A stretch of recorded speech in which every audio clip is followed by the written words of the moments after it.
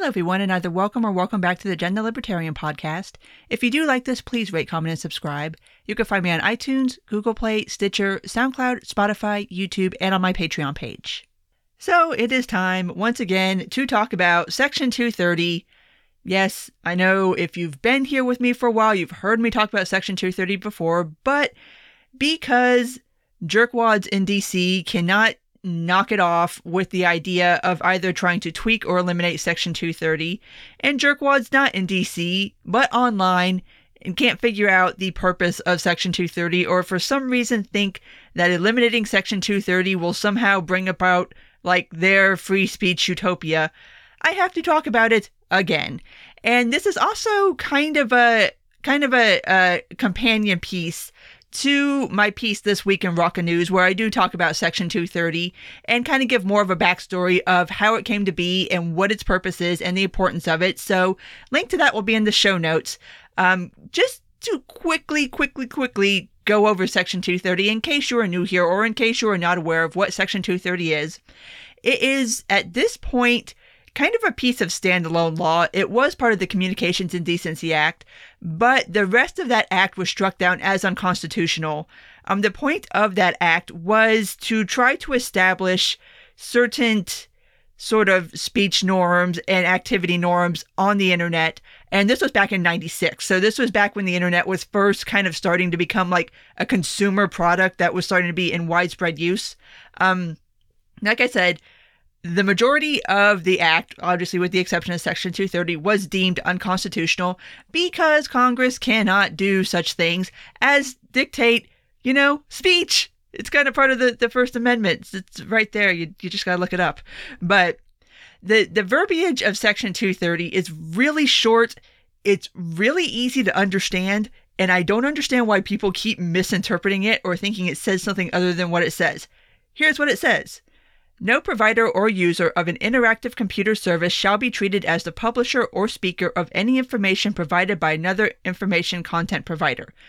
Basically, what this is saying that if you provide a platform that allows for third-party content, I mean, this is obviously all of social media. This would be any kind of comment section on any kind of website. I mean, this could theoretically, and actually I don't even think theoretically, I would think legally could be applied to services like WordPress or any kind of blog hosting service, podcasting hosting services, image hosting services, basically anything that allows for third-party content, that whatever is posted to that site is not the legal responsibility of the platform because they are not being treated as the publisher of that content. This is what annoys me first off about the Section 230 argument, is everybody keeps wanting to make this argument that if any kind of site moderates, that means they're a publisher. Per Section 230, they are not. It is the whole point of Section 230 to say that if a platform hosts third-party content, they're not responsible for the content. And that, yes, they can moderate without being sued or being considered the publisher of the content that they do allow on.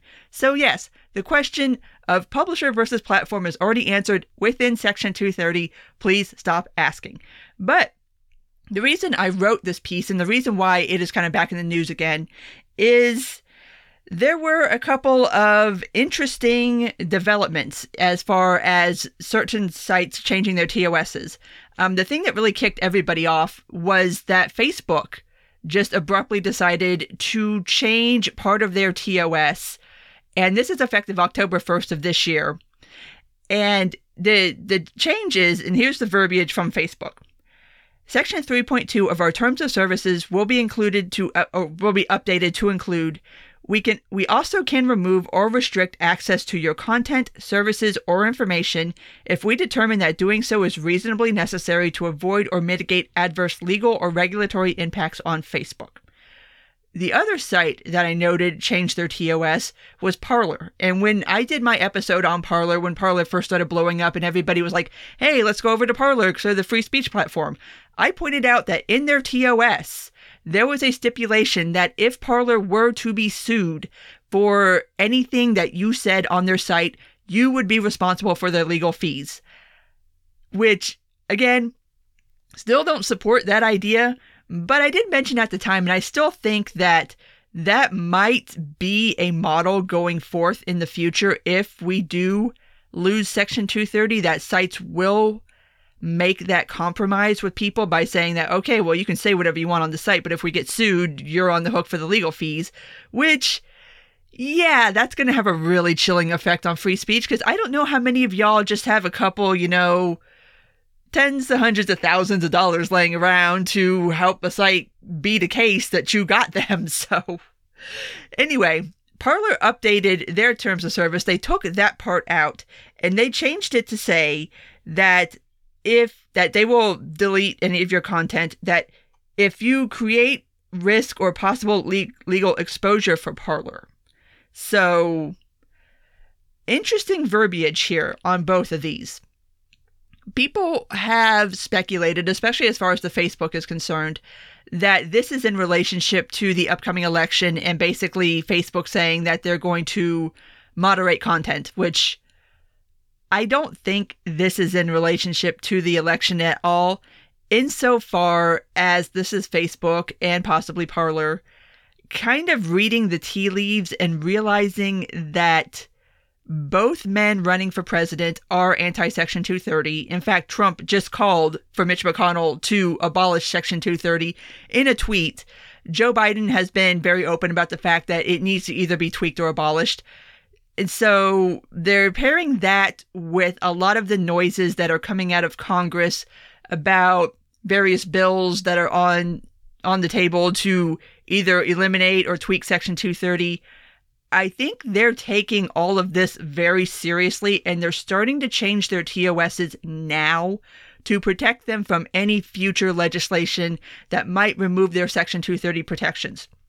Why is this important?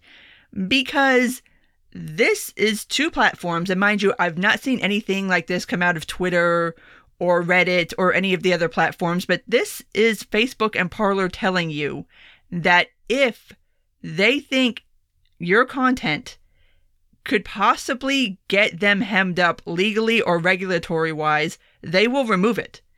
And what's interesting to me about the verbiage on both of these is it sounds to me like both platforms are going to be more proactive versus reactive, whereas it's not going to be a situation where they are going to wait for somebody to report something to them, but that they will be actively looking at the content being posted and proactively removing content that they think will cause them legal problems. So yeah, this is basically Facebook and Parler telling you how they plan to operate if Section 230 were to go away, and that is to say they will be removing content. In fact, they will be removing any content that they think might get them hemmed up. So this is a point that a lot of us who have been very pro Section 230 have been trying to make to people who are anti-Section 230 on the grounds that they think that Section 230 somehow, if it's not in existence anymore, there will be less content moderation. No, there will be extreme content moderation, because the minute platforms can be held legally responsible for what you say on them, they're going to shut it down. It's not going to be some wide open, everybody say whatever the hell they want. They're going to start pulling content. And this is Facebook and Parler telling you flat out, we are going to pull content if we think that this can be damaging to our platform. And I can't say I blame them. I mean, social media platforms are businesses. They do have to worry about legal liability. They have to cover their own asses. They have to make sure that they still stay profitable. So yeah, they're going to do what they got to do to make sure that they still meet their bottom line and that they can stay running. So yeah, this is what we have been trying to tell you for ages now, is that without Section 230, you are going to have extreme content moderation. There's no way for there not to be extreme content moderation. That's going to be what it is. It's not going to be all of a sudden like, oh, well, now all the conservatives get to say whatever they want. Like, actually, I can see a scenario where without Section 230, social media platforms are going to look at political speech in general and say, you know what? This is something that could possibly get us sued for defamation or libel or for spreading misinformation, or could somehow get us hemmed up with Congress so we're not going to allow any of it anymore. All of us are going to be screwed. They're going to be like, nope, no more political discussion. You guys can go and talk about sourdough bread recipes. That's what you can do. But you're not going to talk about politics. So it's so backwards to think that without Section 230, there's going to be less content moderation. Anyone that thinks that, I don't understand at this point. It's been explained so many times that I don't know how anybody cannot be understanding this at this point. But I'll make the argument one more time just in case. So now you know why Section 230 really needs to stay intact the way it is in order to preserve all of us still being able to have some level of freedom of speech on the internet. But since Congress is Congress and Congress does what it does, and like I said, if you've been here for a while, you've heard me bitch about Congress even trying to interfere with tech. Like, these people are very old and very dumb and don't know anything about how anything works, especially not in the tech sector or the internet. Like, watching one of these tech hearings is just fucking painful. But this past week, there has been a new bill introduced in the Senate. Name of it is the Online Freedom and Viewpoint Diversity Act, which this holds up to the old axiom of whenever you see a bill in Congress and it has a name, just assume that the bill itself does the exact opposite of what the name implies. So what the point of this act is that they're wanting to eliminate Section 230 protections under certain circumstances. And what they're wanting is that for any platform that removes content or moderates content without citing a specific rule in their TOS, that then they would lose Section 230 protection. Moreover, the bill would require platforms to have an objectively reasonable belief that content violated a specific policy in order for it to be removed, or they could be held liable for their moderation actions. Okay. Content moderation is really one of the most difficult subjects to tackle, and it's one of the ones that's most demagogued. If you have not yet, go read Tarleton Gillespie's The Custodians of the Internet. It is a fantastic book that really helps drive home the difficulty of content moderation, and especially when you're talking about things like objectivity and having to make split-second decisions about whether a specific piece of content does or does not meet the TOS and what goes down and what stays up. One of the best examples I've seen is actually out of that book, and he does a whole chapter on it, is that there was a group on Facebook of breastfeeding moms, and they would post up pictures of themselves breastfeeding their children. But the pictures kept getting taken down because obviously there were bare breasts in the picture, not in a sexual fashion, obviously, but women using their breasts for what biology intended them to be used for, which is to feed babies. But the pictures kept getting taken down, so they had to keep fighting with Facebook to put the pictures back up, then they get taken down, up, down, up, down. But it really demonstrates the difficulty of really trying to objectively draw that line between what is and is not acceptable on a social media platform, because obviously Facebook has rules regarding nudity on the platform.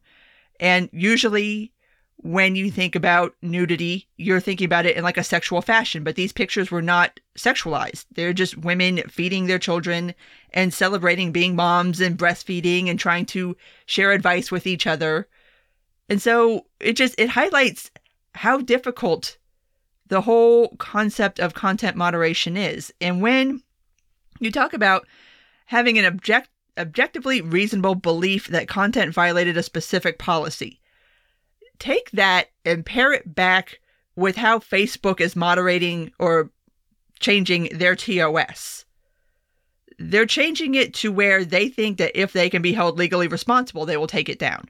Or if it's something that they feel like they could possibly be held responsible for, they will take it down. Again, objectivity is objective. And so who is going to be the person to make these decisions? It's just like, it's an irritating conversation to keep having, because it seems like people seem to think that there is just this just right amount of content moderation that can be easily had. And there just isn't. We've got two options right now. You've got humans to do it, which there are platforms. Obviously, most social media platforms do have groups of people who that's their job is, you report the stuff to them and then they look at it and then they decide whether it goes up or down. But even that is kind of a stressful job.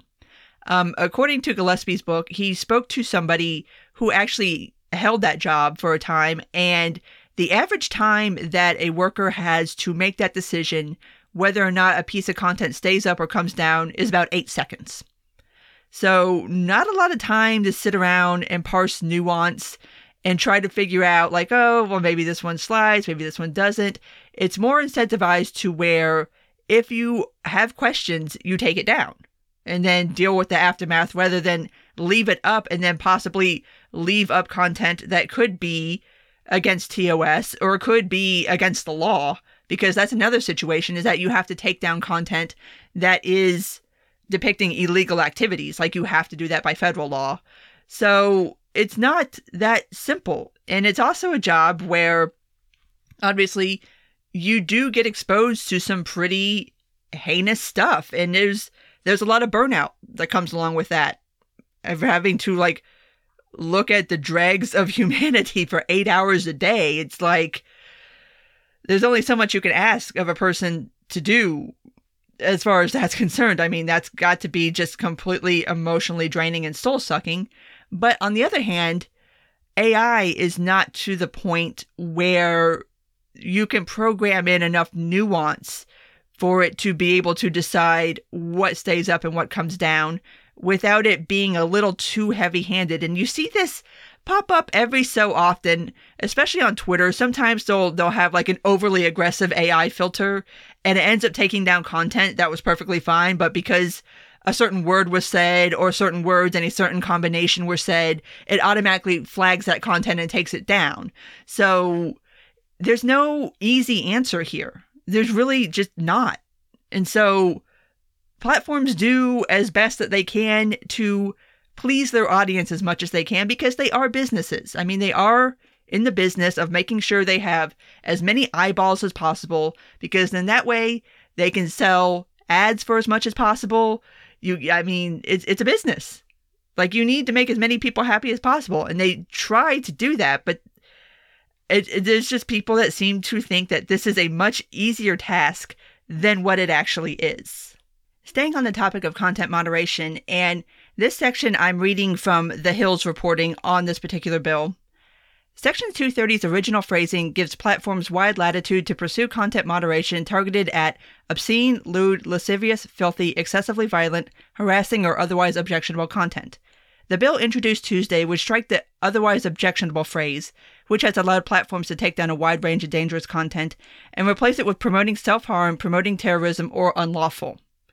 The bill would also change the definition of information content provider to include any instances of editorializing or modifying content created by another person or entity beyond changes to appearance.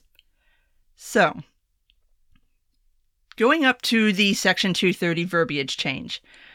No. See, here's the thing. Social media platforms should have the right to take down any content that they don't want there.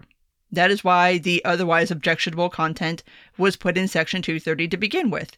Because it's not just about social media platforms. It's about allowing anybody who provides any kind of forum or service that allows third parties to post onto it the ability to moderate their content as they see fit. Like, say you host a forum and you allow for comments, but you don't allow profanity on your forum. You want to run a clean forum.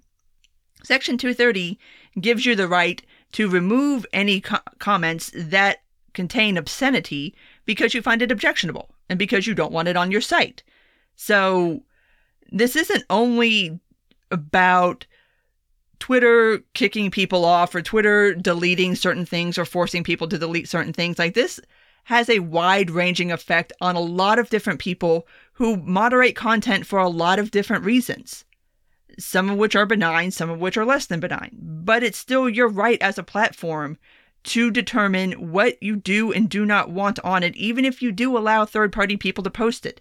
That doesn't mean that you're co-signing anything that you do leave on, and doesn't mean that you're engaging in any kind of editorial process. You're just basically saying, I don't want this content on my site, so I'm deleting it off my site. That's it. And it's a right that everybody should have that provides some kind of interactive service. I mean, you can like it, dislike it, but that's how it should be. I mean, you do get to dictate what goes on your platform. And then the second part of this, as far as changing information content provider away from basically just being what it says to saying that, oh, if you do anything like, say you put a fact check on, or like Twitter does, they do that little fact check thing at the bottom, or say you put up like a warning filter over a graphic video. I know Twitter does that sometimes. I know there's a couple of other platforms that do that.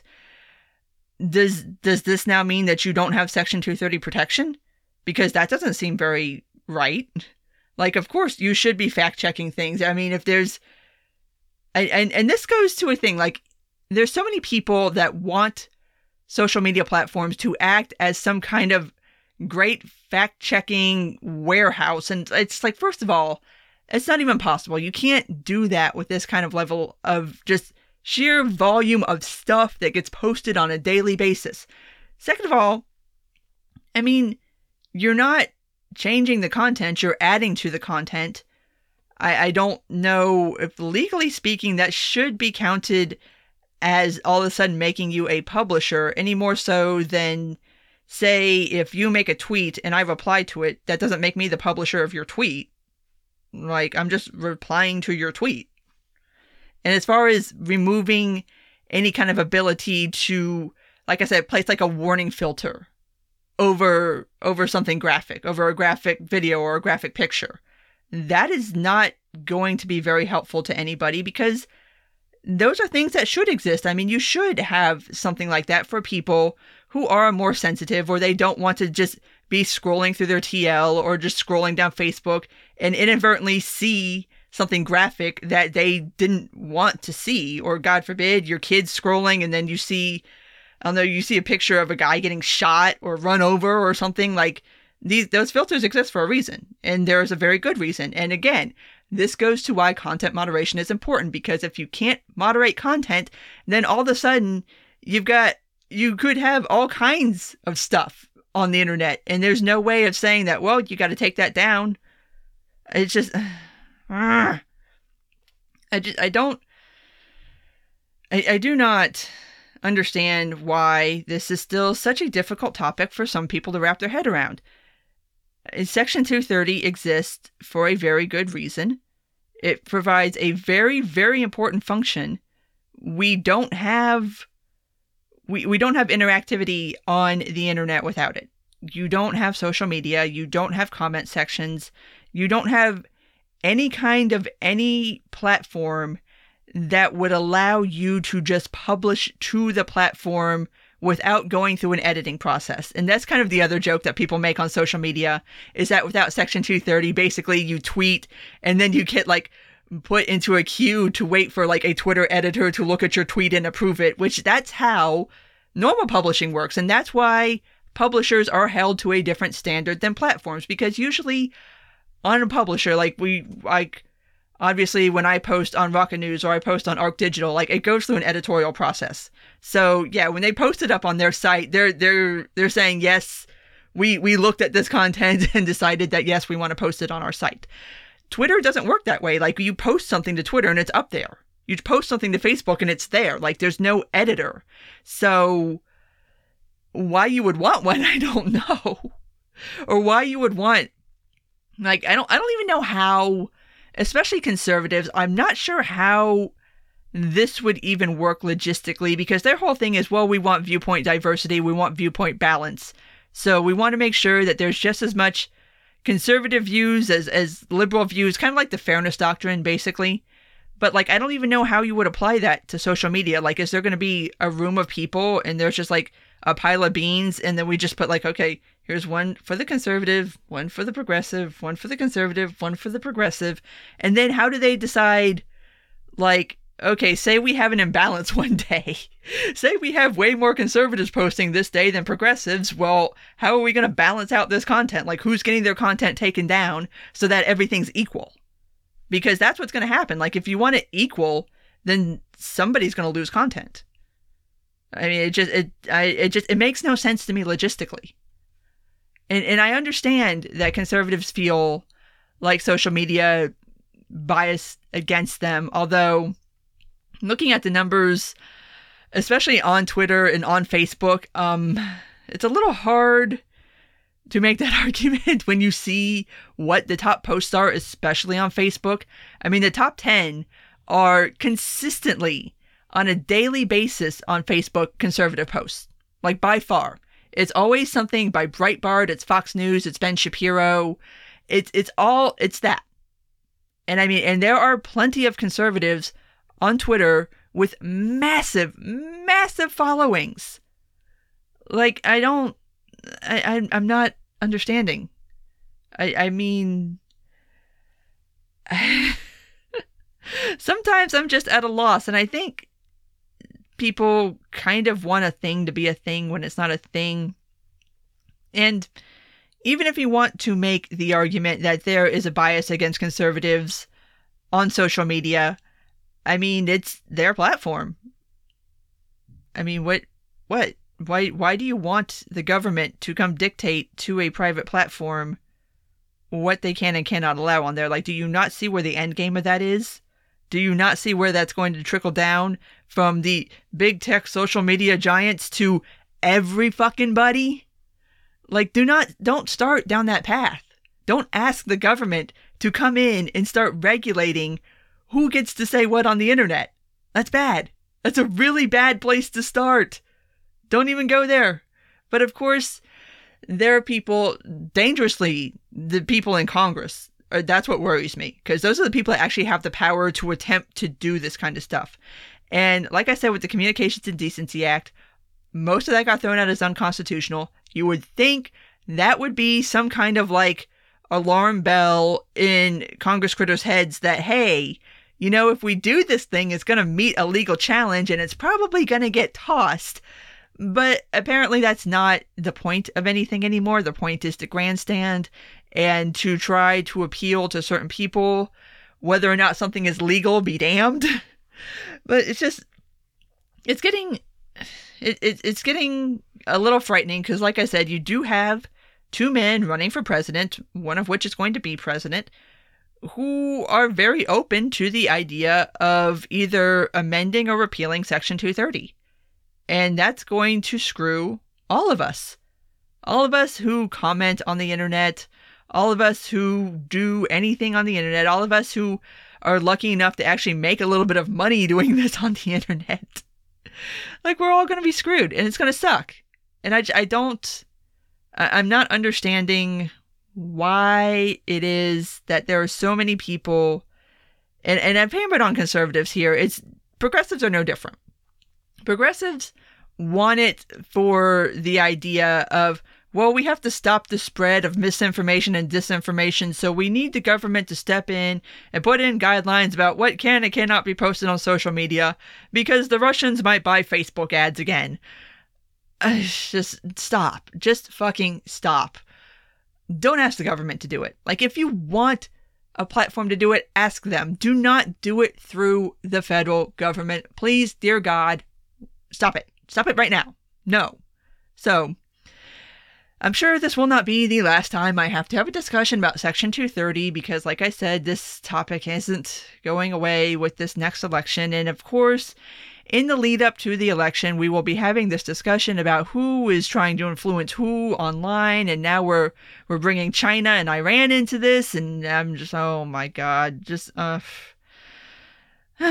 yeah. So At this point, I'm going to go ahead and wrap this up. So if you did make it this far, thank you for listening. And if you do like this, please rate, comment, and subscribe. You can find me on iTunes, Google Play, Stitcher, SoundCloud, Spotify, YouTube, and on my Patreon page. Take care, and until next time.